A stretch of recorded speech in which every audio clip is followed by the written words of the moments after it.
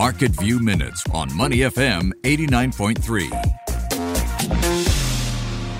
I'm Michelle Martin. It's hot news that market watchers are talking about. News that broke just a couple of minutes ago. Starting here in Singapore today, you will be able to make payments through your WhatsApp chat.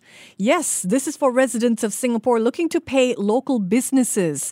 Now, which businesses, you ask? For now, the list I've seen extends to launch partners that include plant-based butcher, Love Handle, gym, No Excuses, a lifestyle boutique called Tai Tai, and pastry shop Bakers 13. So payments via WhatsApp chat. Sounds like WhatsApp's taking a leaf out of what people in China have been able to do for years with WeChat Pay. Well, it's here now. That similar user experience possible right here in Singapore. WhatsApp announced this morning that people and businesses here will be able to buy and sell directly via their WhatsApp chat, which is where we spend a lot of our lives, don't you think?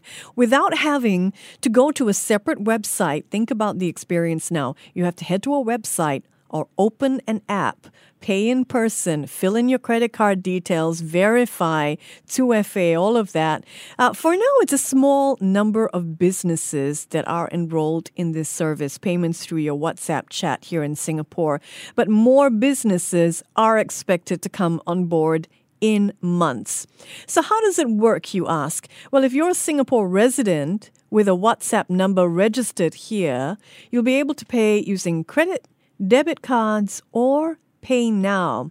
Stefan Casriel, head of fintech at Meta, announced a new measure on his LinkedIn page today, the 9th of May. It's a new day for us here in Singapore. Able to pay with a couple of taps on WhatsApp. Yeah, it's a new feature that will allow Singaporeans to pay local businesses with a couple of taps right from their WhatsApp chat. So that is your Market View Minute today. I'm Michelle Martin.